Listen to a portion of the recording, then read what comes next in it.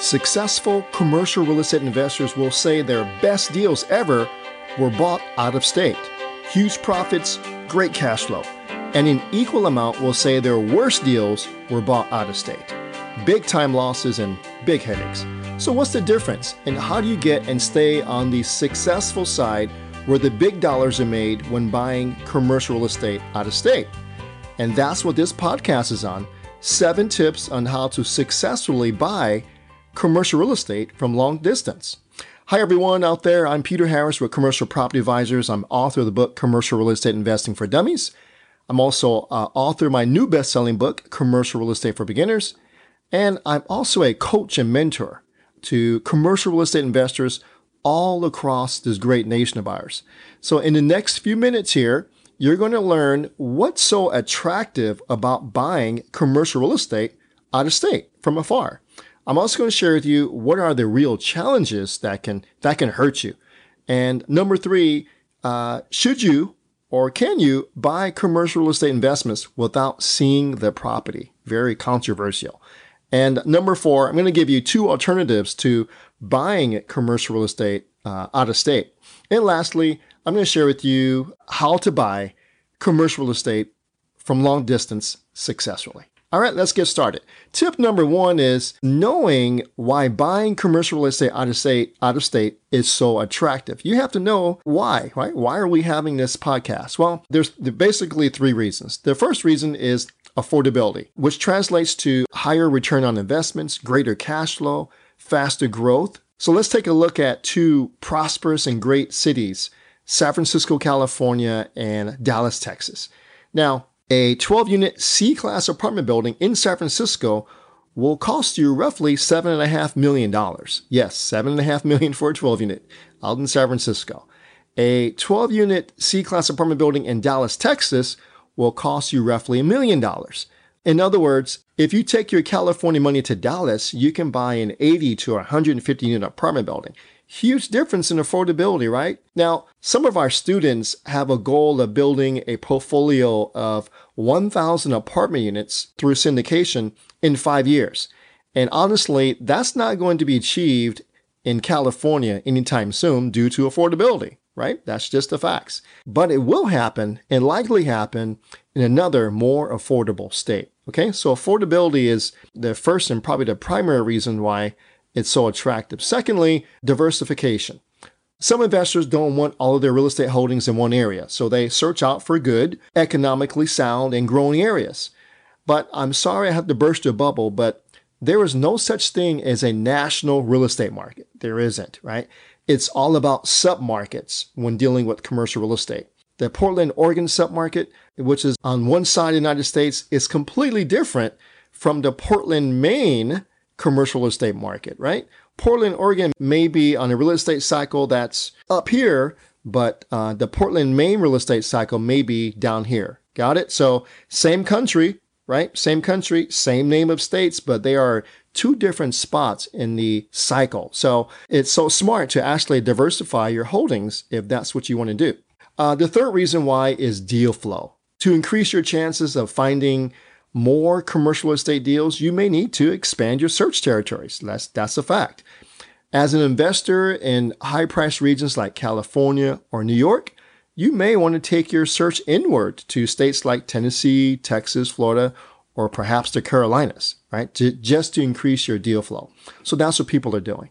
All right. Okay, let's move on to tip number 2. Tip number 2 is, should you or could you buy commercial real estate investments without seeing the property? Very controversial subject, right? Here's my short answer. No. Here's my long answer. Heck no. In most cases, you're investing in commercial real estate. When you're investing in commercial real estate, it's probably your biggest investment in your life, right? Financial investment. It's foolish to invest that much money without seeing the property physically first. It's irresponsible, in my opinion, and it's poor stewardship. Don't do it. No matter what ROI or cap rate or cash flow has promised to you, don't do it. There's too much at risk and too many things that can go wrong. Let me share this real quick with you.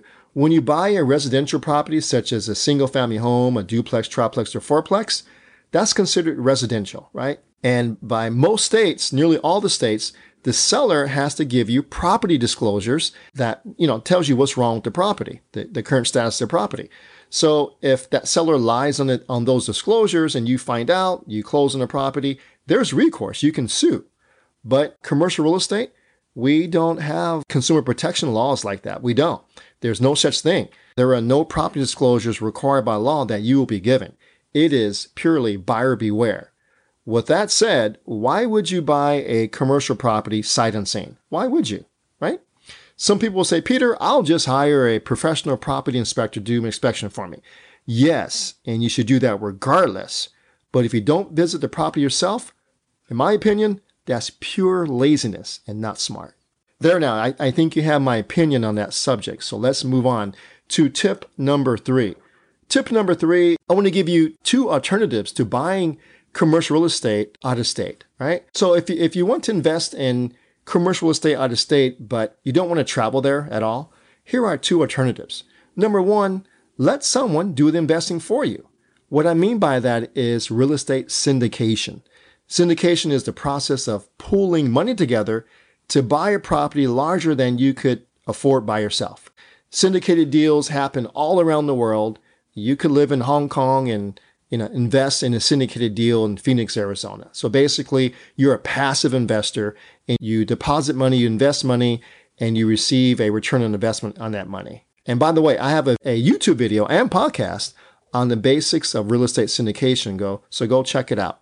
All right. So the second alternative is to invest in a REIT. A REIT is short for Real Estate Investment Trust. It basically buys large commercial properties and forms a company that sells shares to investors.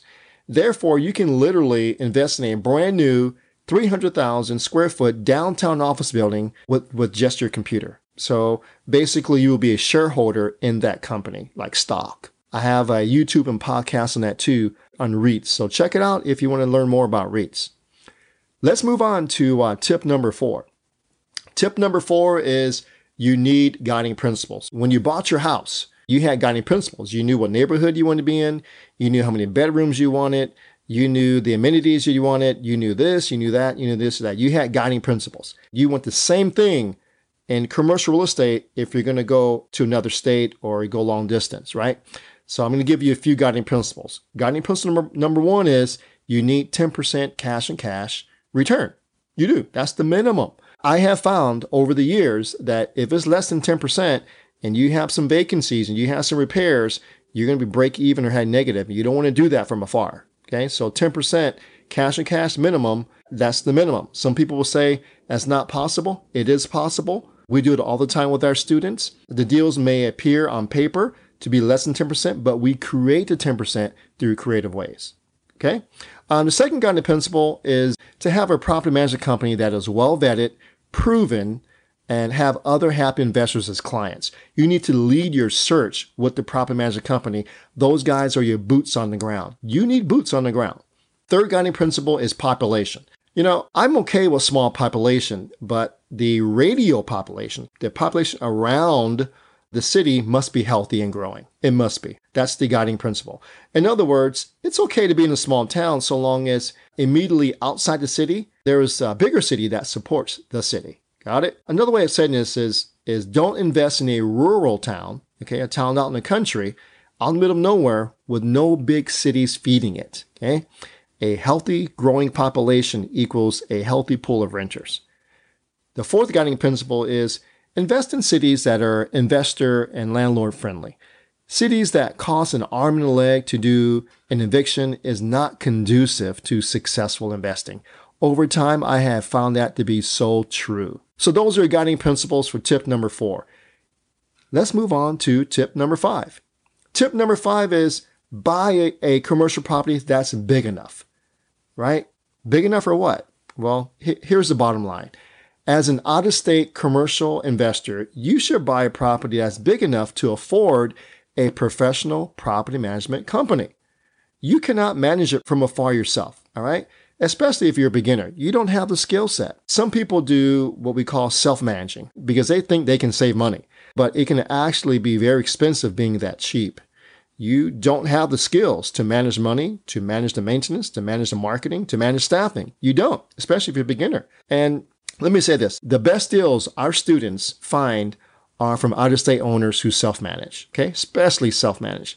They're managed poorly, they want out, and the profit potential is enormous when you're in that situation. All right, so if you get nothing out of this podcast, get that part. Look for deals where there's out-of-state owners who self-manage.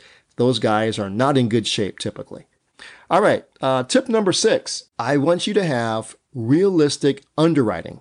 That's deal evaluation, okay, spreadsheeting, stuff like that. I want you to have realistic underwriting and expert due diligence. That's tip number 6.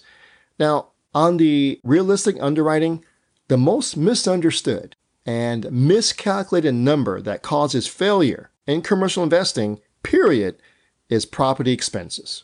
What I mean by property expenses are operating expenses that recur, monthly expenses, and capital expenses like roofs and parking lots and siding and, buying 25 sets of appliances, those type of big numbers. So if you look at property that has failed, an owner that has failed, I bet you can point to this spot that he misunderstood, miscalculated, or he was misrepresented when he bought that property because he didn't have the necessary advisors to advise him that he was short on expenses. All right.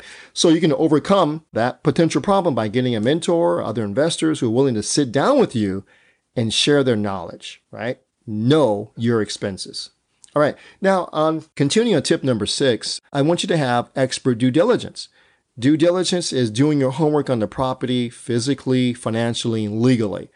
It is super important, but it becomes ultra important when buying property out of state because you are unfamiliar with the area and all of the inner workings of that area. You're just not. Number 1, you must be at the property during the inspections. Number 2, your property manager must be there. And number 3, you must get a feel for the market in terms of doing a rent survey by yourself or have your property manager do it, understanding the vacancies, expenses, landlord laws, the trends in the industry for whatever type of commercial you're into, and having general contractor relationships. That's all so important when investing from afar. All right, that was tip number 6. Let me go to the last tip. The last tip is the benefits of buying commercial real estate from long distance, like going to another state, is fivefold, right? You're going to get greater cash flow. You're going to get greater profits. You're certainly going to get more deals. You can certainly grow faster your portfolio, right? And you're going to create valuable relationships. As many of you know, I am big on my relationships in this industry. I take care of my folks, okay? Because they take care of me and I care about them. And we do deals together and we enjoy doing deals together. That only happens because I value the relationships I have created in this industry. So should you. Okay, so those are the wonderful 5 benefits. Now, the 7th tip that I want to share with you is don't invest beyond your knowledge. Don't. Get the knowledge. Get the knowledge. Get a coach, get an advisor, someone that can sit down with you and share the inner workings of this industry with you. Now, where does the knowledge start, right? Well, it starts by me summarizing what I just said. You're going to start by visiting the property. You're going to start by having guiding principles that's going to guide you so you can, say yes to a deal or no to a deal. You need to buy a property big enough. We talked about that, right? You need to take the lead in these areas that you're going to go to, leading with the property management company. You need to know your numbers. I just talked about the most miscalculated number. You need to know the market like the back of your hand. That takes time. And then lastly, you need to realize and acknowledge that this is a team sport. You cannot do it by yourself successfully, right? It's too much at risk. So get some help, get a mentor, get a coach, get some advisors on your side that can sit down with you and lay everything out for you and protect you. All right, so that's it. That was 7 tips when buying commercial real estate from long distance. If you enjoyed this podcast, please subscribe to this channel. Thank you for listening to 7 tips when buying commercial real estate from long distance. I'm Peter Harris, and I'll see you at the next podcast.